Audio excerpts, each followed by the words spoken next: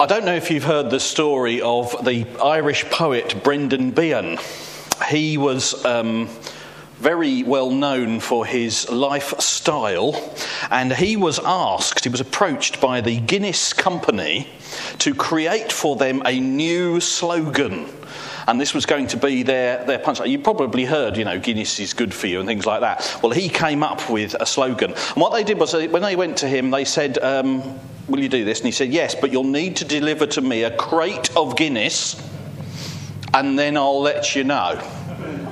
Well, several weeks and even months went past, and Guinness heard nothing from Brendan.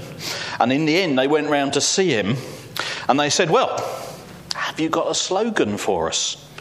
And through a slurred haze of drunkenness, he replied, yes, Guinness makes you drunk. A bit of a waste of money on that part, wasn't it? But organisations and businesses and things, they do invest a lot of time and indeed money in writing that slogan, that vision statement, that thing that sums up what they're about so that people can take hold of it and use it and remember it. I sometimes watch adverts on television and wonder what on earth the advert was trying to advertise. Probably not the best effectiveness, but we do invest time even in churches and schools and places like that, finding that way of summing up what we're about. You here at Linfield URC have a mission or a vision statement which says we're committed to encountering God through daily praise, prayer and Bible reading, encouraging one another to discover and fulfil God's plan for our lives, demonstrating God's love by meeting physical and spiritual needs local and worldwide.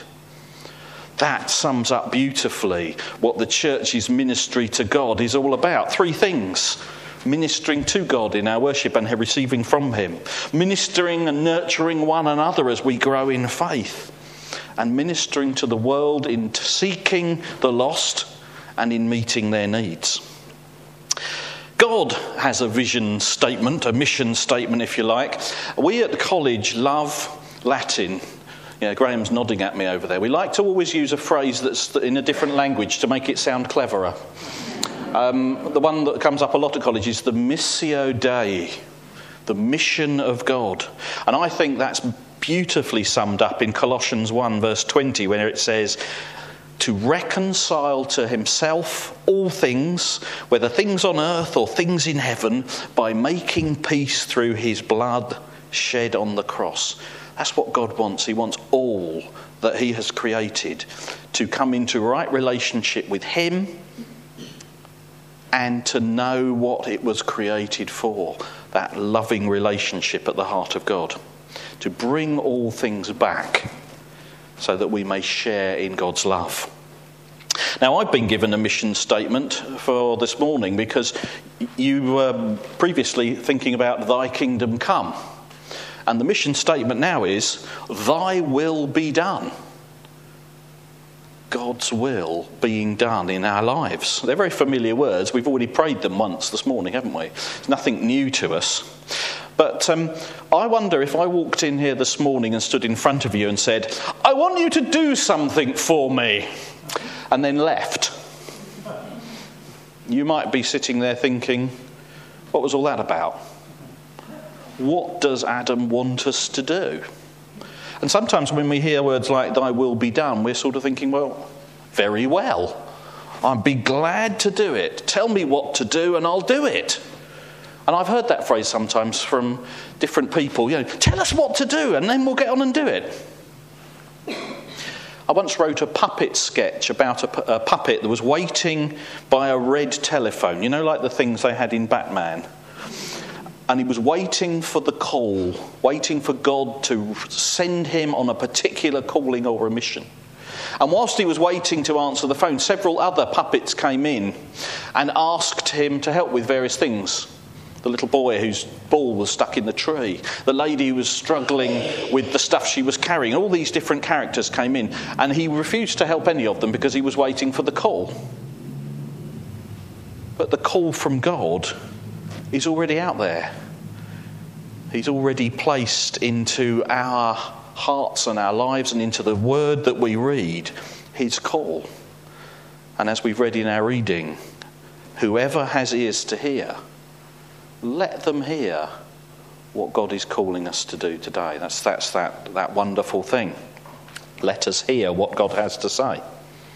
And God's call is evidenced in this reading. It's a very familiar scene to the people that heard it. We tend not to see much sowing and reaping going on, and if we do, it usually involves some sort of vast machine. But back then, it was perfectly normal to see a farmer sowing seed, wandering along through the field with a sling bag. And in that bag would have been the precious grain, and it would have then been sprinkled on the land. And the seed in the parable, we know it well. It lands in different places. And as a result, there are different outcomes for those seeds. Now, I love gardens and gardening. And hard work in gardens is something that I can watch for hours. My dear wife tries to keep our back garden under control while I stand there looking, supervisory. But I do know one thing, and that is that plants like certain types of soil, and good soil produces better crops than not so good soil. And that actually in gardening, sometimes preparation of the soil is the most important part. There's a heck of a lot of digging and ploughing in of less than pleasant substances into the soil to enrich it, so that when it's planted, the seed will grow and grow well. Well, there are 4 types of soil, aren't there, in our reading? The first one is hard and compacted soil. They didn't have roads and paved pathways in quite the same way as we do in the time that Jesus was there teaching. And quite often there would be paths just cutting through fields where people had walked for many years and compacted the ground so it was so hard that any water that fell on it would just roll off.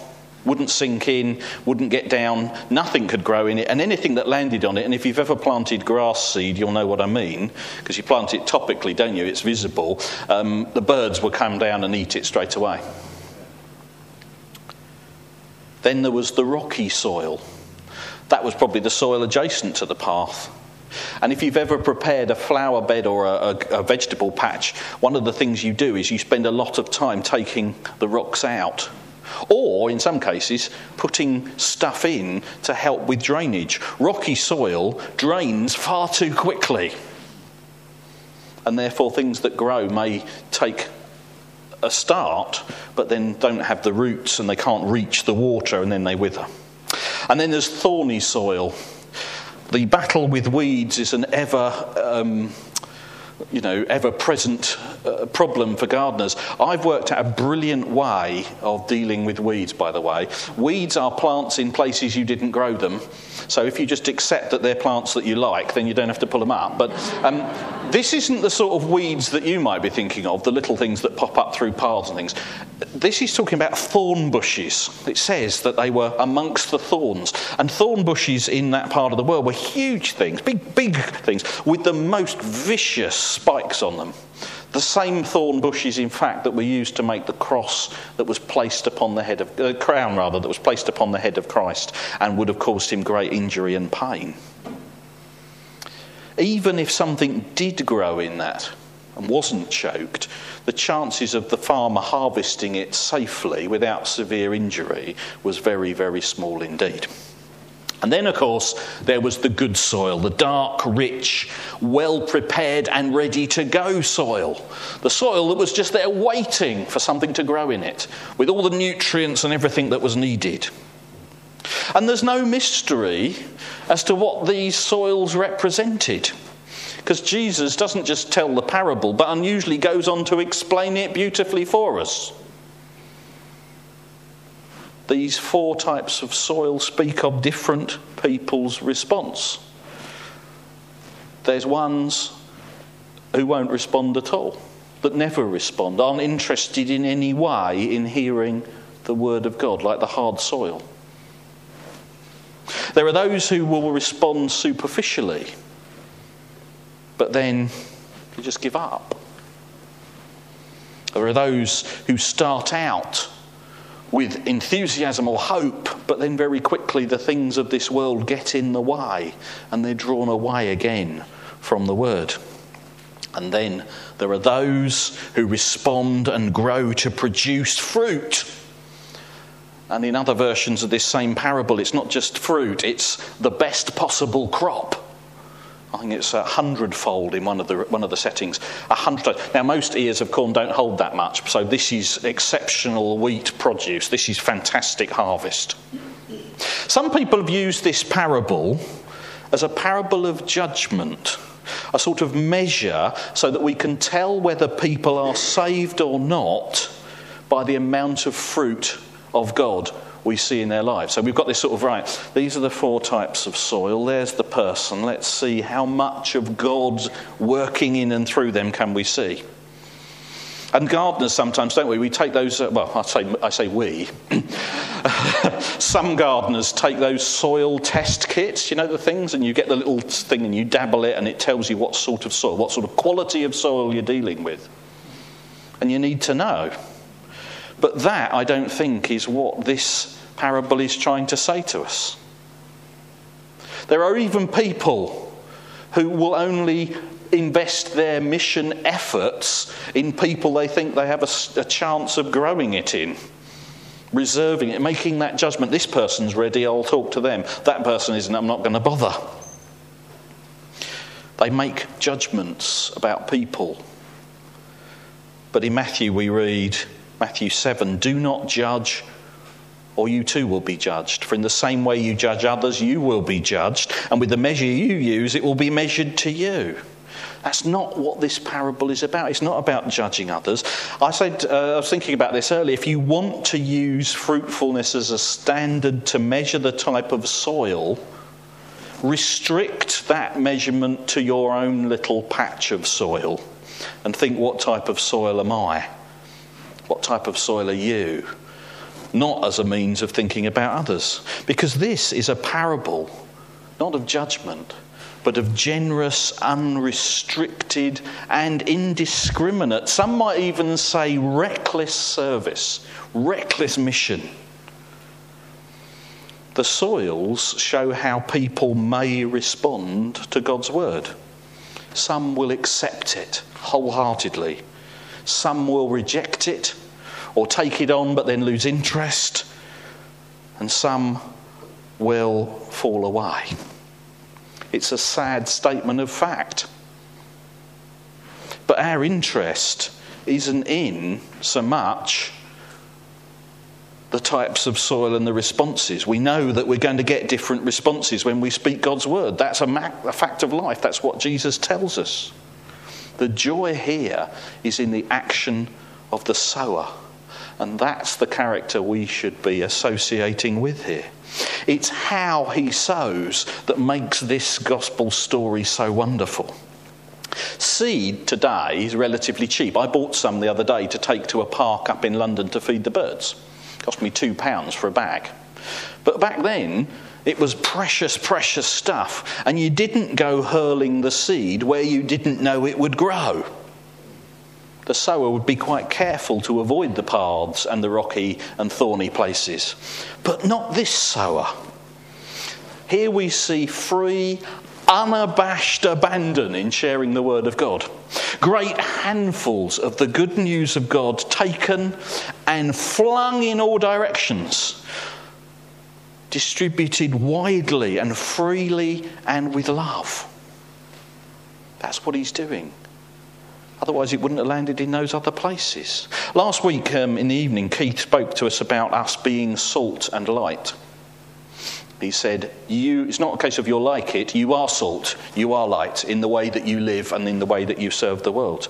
Well, this week, Jesus is saying, we are sowers of the word of God. Not just like them, we are the sowers of the word of God. When God says, we say, well, thy will be done, God says, sowers of the word, be that, do that.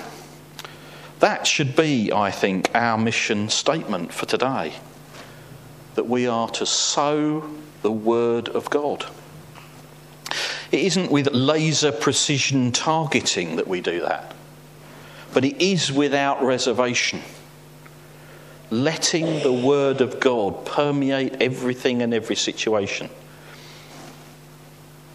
We place Bibles in hotel rooms, and people give and serve to do that. But we can put up posters, little texts around our homes and around our workplaces. We can wear badges. We can tweet it, if that's one of the things that you like to do. Or you can Facebook it, or Instagram it, or Snapchat it. Imagine if every one of us who had a social media account today went home and put a word of God up there in public. That's quite a lot of words of God. And you'd be quick to and surprised how quickly those things get shared. But it's not, you might not be into social media. There are all sorts of situations where we can bring the word of God. I was talking to one of your colleagues here recently about the idea of teapot evangelism. You know, inviting people round when you're meeting with your Christian friends, and inviting people who may be not people that know the Lord, and having a cup of tea with them. And in that natural context, we talk about our stories all the time, and maybe part of our story is, how does God make a difference in our lives? Not through some sort of formulaic way of presenting the gospel. It can be very uncomfortable, can't it? You know, you say, good morning, I'd like a newspaper, please, and a box of matches, and a tango drink. Thank you very much. Yes, isn't the Lord's blessing rich upon us? Yes, the Lord loves you. And well, okay, if you feel bold enough to do that, fine. But, you know, there are natural ways of bringing God's truth into every situation. And that's what we can do. And we can pray with whole heart, earnest prayers that God will give us those opportunities to speak his word. I think sometimes we're not bold enough to do that. I was sitting on a train yesterday and I was reading a book and thinking, I wonder what would happen if God said to me, talk to the man opposite about this. Would I be courageous enough to do it? Thankfully, God didn't say that to me.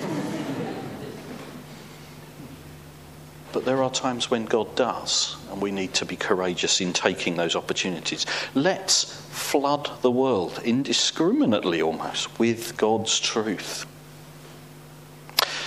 When I was young, my granny's house always had something in it. It always had straw flowers on display, usually dried out ones that had been kept. You know, everlasting daisies, you know, the sort of thing. I mean, beautiful things. And a few years ago, I decided I was going to grow some for myself. And I ordered online the seeds, and the little packets came. But, you know, they didn't grow. I was really disappointed. It wasn't down to the soil type or the amount of warmth. It wasn't down to the drainage or the watering or the location. The reason they didn't grow is because I never planted them. We have the most precious gift to give to others, the word of God, his truth of salvation. We need, don't we? We shouldn't hold it back. It's useless if it remains in the packet on a shelf.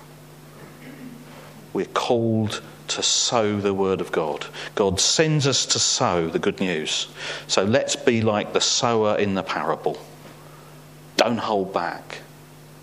Share the word of God, that his will may be done. Amen.